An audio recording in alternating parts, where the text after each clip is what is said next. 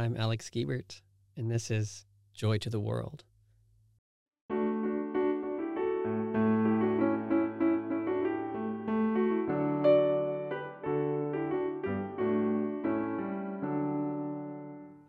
From Psalm 98, sing to the Lord a new song, for he has done marvelous things.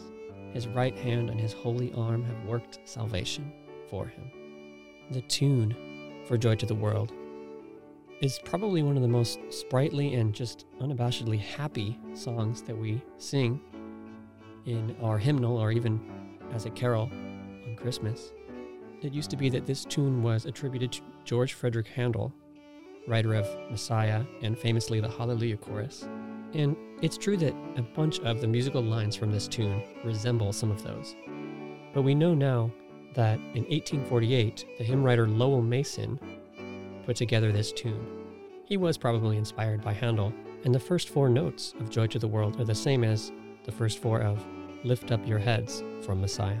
But the text is the thing that really interests me about this, and that is that Joy to the World is really not a Christmas text. Have you ever thought about this? Think about the text. Joy to the world, the Lord has come. Okay, well, that could be Christmas. Let earth receive her king. Well, so far, it could be Christmas. But let's look at verse 4. He rules the world with truth and grace and makes the nations prove the glories of his righteousness and wonders of his love.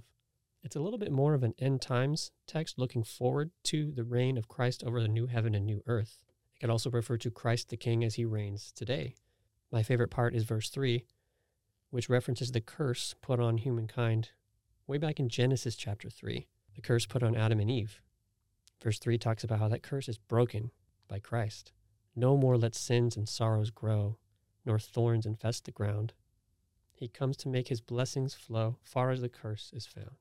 Isaac Watts is the one who wrote the text for this beautiful song, and he connects here Psalm 98, which I read at the beginning, and Genesis 3, and the breaking of that curse from Genesis 3, and wraps it all up in a Christmas bow with this beautiful song that we know and love today. A reading from Luke chapter 1, verses 26 to 38. In the 6th month of Elizabeth's pregnancy, God sent the angel Gabriel to Nazareth, a town in Galilee, to a virgin pledged to be married to a man named Joseph, a descendant of David. The virgin's name was Mary. The angel went to her and said, "Greetings, you who are highly favored, the Lord is with you." Mary was greatly troubled at his words and wondered what kind of greeting this might be. But the angel said to her, "Do not be afraid, Mary. You have found favor with God. You will conceive and give birth to a son, and you are to call him Jesus. He will be great and will be called the Son of the Most High. The Lord God will give him the throne of his father David, and he will reign over Jacob's descendants forever. His kingdom will never end." "How will this be?" Mary asked the angel, "since I am a virgin?"